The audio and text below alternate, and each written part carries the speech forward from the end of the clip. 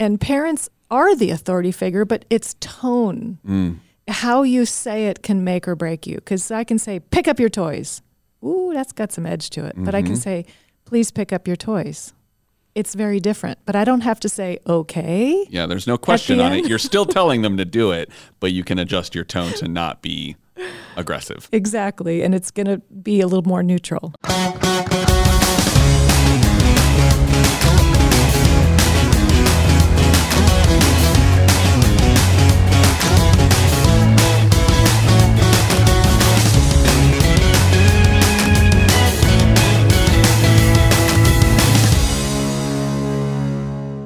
Ladies and gentlemen, welcome to the Lost Art of Parenting podcast. We're here to help you educate, entertain, and encourage you in all things parenting.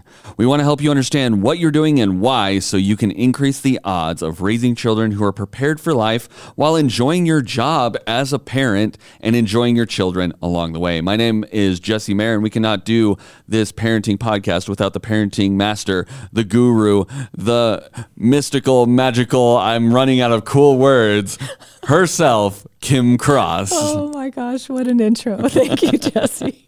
I have to live up to that now. Oh gosh. So, Kim, what are we talking about today? Jesse, we're talking about pet peeves. Oh my gosh, do I have some pet peeves that I could share, but I'll wait until you tell me. Just as some general ones that I've heard people throw out before we get into my personal pet peeves are things like putting the milk carton back in the fridge with just a little bit of milk left. That's really annoying. Hate that one. Tailgating drivers, those guys that are right up on your bumper and you're like, you're putting me at risk. And then leaving wet towels on the floor. I don't know who does that, but that sounds monstrous. Oh my goodness. I actually had a kid that would do that on a wood table. It ruins the wood, right? Drove me nuts. That's absolutely ridiculous. Well, some of my pet peeves are things like rubbernecking. So I don't particularly love driving in general, but when I have to slow down and potentially be stuck in traffic for way longer than I need to be because people want to sit and stare at the tragic accident on the side of the road. Those people don't need you staring at them, they just need some privacy to deal with the trauma they just went through.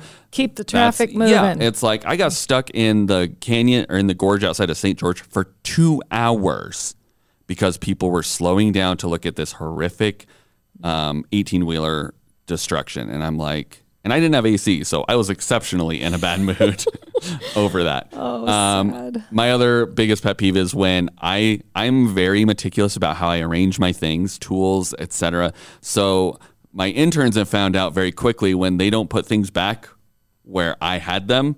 It's not pretty. It's not pretty because I plan my day around the time it's going to take for me to go get something. So if I know that, this camera is supposed to be sitting right here, and I come in there and the camera is not there, and then I have to go on a 15-minute journey to go find said camera, I am not the pleasant person I used to be when I walked in the door. So. You have a home for everything, and it lives there. Because I like my time to be used well, and so if I have to go wandering around looking for something, it drives me up a wall, Kim. Well, those are awesome pet peeves, but we're going to focus today on actually parenting pet peeves of mine. Of yours. Okay, well, what are some of your parenting pet peeves? Okay, so as a parenting coach, you could imagine I probably have quite a list, right? So people come in and say, I do this, and then your eye starts twitching, and you're like, why are you doing that? Yeah, so we'll get to the parenting ones, because that is our topic for today, but I have a couple personal ones. Okay. Mine is when people make assumptions. That drives me insane, because what they're saying is, I can read your mind, I know how you're thinking. I know you better, and then it becomes a fact to them, so they're telling me, not asking me. So assumptions are a bad deal with any communication in general, but assumptions drive me insane. Okay, what That's else? Mine. When people react instead of respond. In other words, there's something going on and they immediately jump to a really emotional reaction or anger or some kind of intense, I call it reaction, instead of just responding. And a lot of times I think reactions are based on assumptions. Right? They kind of go together. There's no clarification. They're just waiting to basically jump on you. Jump in, yeah. Yes. And it just escalates and it's not good. And the other one is when people try to judge or fix something instead of just listen. I've found especially when I work, I mean, men I think are very bad at this, right? We're very like problem fixing oriented in our brains and how we naturally want to progress. So I have found when I talk with my female friends and they go, oh my gosh, you won't believe what's happening at work. I always, because I've gotten caught in this before, say, do you want me to listen or do you want me to offer suggestions to fix? Oh, Jesse, you're a single guy, and right now you've got 20,000 women lining up to date you. Because I'm telling you, that is one of the biggest things that drive us crazy. It's caught me off guard, and it's most of the time I'm like, I just need to know which brain I need to be in. Because it's mostly for me. I'm going to be honest. It's not about them. It's me being selfish going, well, I'm not going to think up ideas of how to fix this if they don't actually want ideas on how to fix it. If I'm just supposed to be sympathetic and listening, that's a much easier process. My brain can operate at a significantly lower level to anticipate that. So yeah, good for you. I try that, but I do know that's something that we as men struggle with a lot because we want to fix it. We want to make it better. Yeah. And in general, Jesse, actually all humans struggle with being empathetic. That's one thing that's really powerful we can do as people, but we don't use it enough. Absolutely. Right. So yeah. All right. So ready for my parenting? Yes. We talked about personal pet peeves. Talk to me. What makes your eye twitch when it comes to parenting? All right. I hear parents do this a lot, and it's funny because when I bring it out or point it out to them, they go, oh, I do that. I had no idea. It's when parents end a statement with a question. So they'll say things like this. Hey, kids, I need you to settle down. Okay? They're asking a question. It's time to get in the car. Okay? Stop whining. Okay, you're asking permission. Right. And so you're actually giving the kids a choice whether they want to do what you just said or not. Right. And parents don't realize they're doing it. And I know they want to soften it a little bit, but it's not helping. It's confusing. And now the kid's going, is this a question or a command or a statement? What do I do with this? And I guess I have an out because it's not okay. I don't want to do that.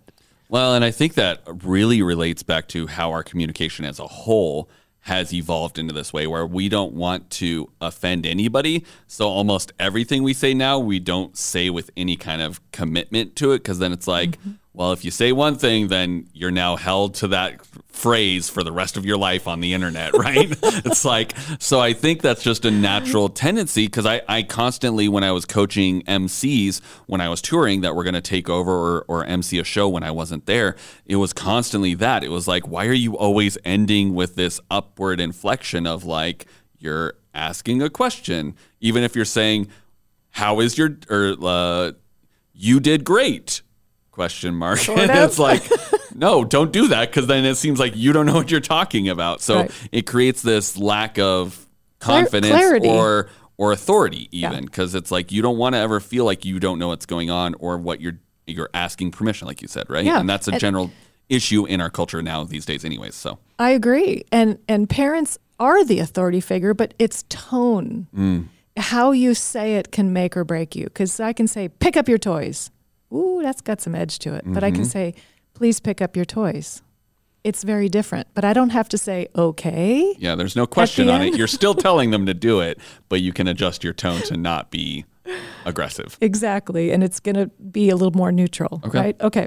What's your next peeve? Oh, my goodness. My next one is lack of accountability for follow through. When parents ask a kid to do something and then they ignore it. They let it go. Drives me nuts, and you're not doing your kids any favors. So you can say, please get in the car. It's time to leave. Crickets. Nobody's moving. Nothing's happening. And the parents just go, ugh, and they let it go. Or they repeat themselves. Please get in the car. Please get in the car. Please get in the car. You're teaching your kid to need as many reminders as you are willing to give them. And what do parents do after they've said it 48 times? Then they get mad. Right. So you're teaching your kids to ignore you. Yeah. You say it once and you follow through. Yeah, I don't have kids. So the best thing I can relate to is when I coach team members for my old high school team or my interns. A lot of them are younger men or the youth group that I participate in.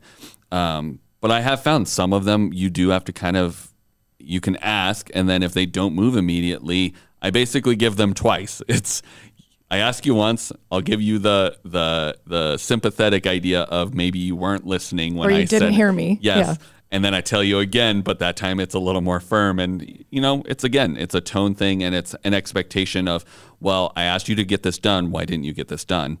And holding them responsible versus, oh, that didn't get done. Well, I guess it's not a big deal, or I'll just do it myself. That's what I used to do is, I need you to finish this. And then I show up and it's not done. And then I'm like, fine, I'm just going to do it, rather than, okay, well, now this isn't working because you didn't finish this. So now we all have to suffer through this awkwardness of this unfinished Yeah, and it thing. undermines your authority, and now they have no accountability, so they, quote, got away with it. I have a whole podcast on that and a whole class on that of setting and forcing limits, but lack of accountability is a big one for me. Well, and these guys are coming to me in a work experience. So that's most of the time they're very good because their parents probably held them to account. But I've had students that I've taught dance to that I've have to repeat myself multiple times. And then I finally say, I'm not doing this again. Either get out on stage or you're off the team. And we see that as something that came from their parents, right? Their parents are not preparing them for the real world by giving them passes on things that they need to be held accountable to, right? Exactly. That's why it drives me crazy so much. My third one is when parents talk negatively either about their kids or in front of their kids to other people. It's amazing to me what sometimes parents will say in front of their kids. I've heard parents say things like, well, she never, and she, their child, is standing right next to them. They can hear them say this. He always, or my kid is lazy, messy, doesn't listen to me. You're just labeling them in front of them, right? Kind of a self-fulfilling prophecy. Or, I call this kid my smart one, or my cute one, or my stubborn one, or my hyper one, or what, fill in the blank. And I'm sitting there, my eyes are getting bigger, and I'm kind of doing the, finger on the list. Stop. You should never talk negatively about your kids in front of your kids or to other people. It's damaging. Well, and I mean, it's like contrary to popular belief, but what I've heard is even when they're not quote unquote listening, they're always listening. They're always listening. And so, I mean, I even just had one of my friends the other day, he listens to a podcast, occasionally has some language in it. He just assumed his kid was never listening. He tries to not listen to it around his kid, but was like, oh, he's downstairs. It's fine. And the kid happened to sneak up on him, happened to hear that word. And then that word was repeated later that day. And he went, oh, my bad. Whoops.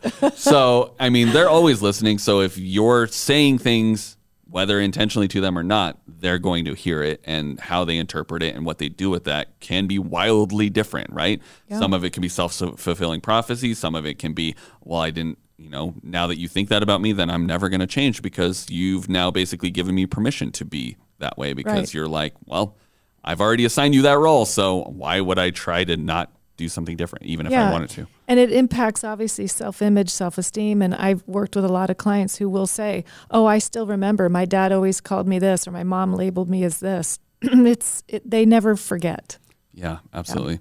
Well, what I'm seeing a lot through your pet peeves are really things that are general parenting tips that people need to work through. And some people maybe didn't have this as an example, or they've fallen into these bad habits of, not speaking with authority, or not holding responsible or accountable their kids, or following through when you say something. Mm-hmm. That's the other thing too, right? It's like, oh, well, mom threatened to swat me if I didn't do this, but it's not happened yet, so I'm going to push those bounds until something happens, right?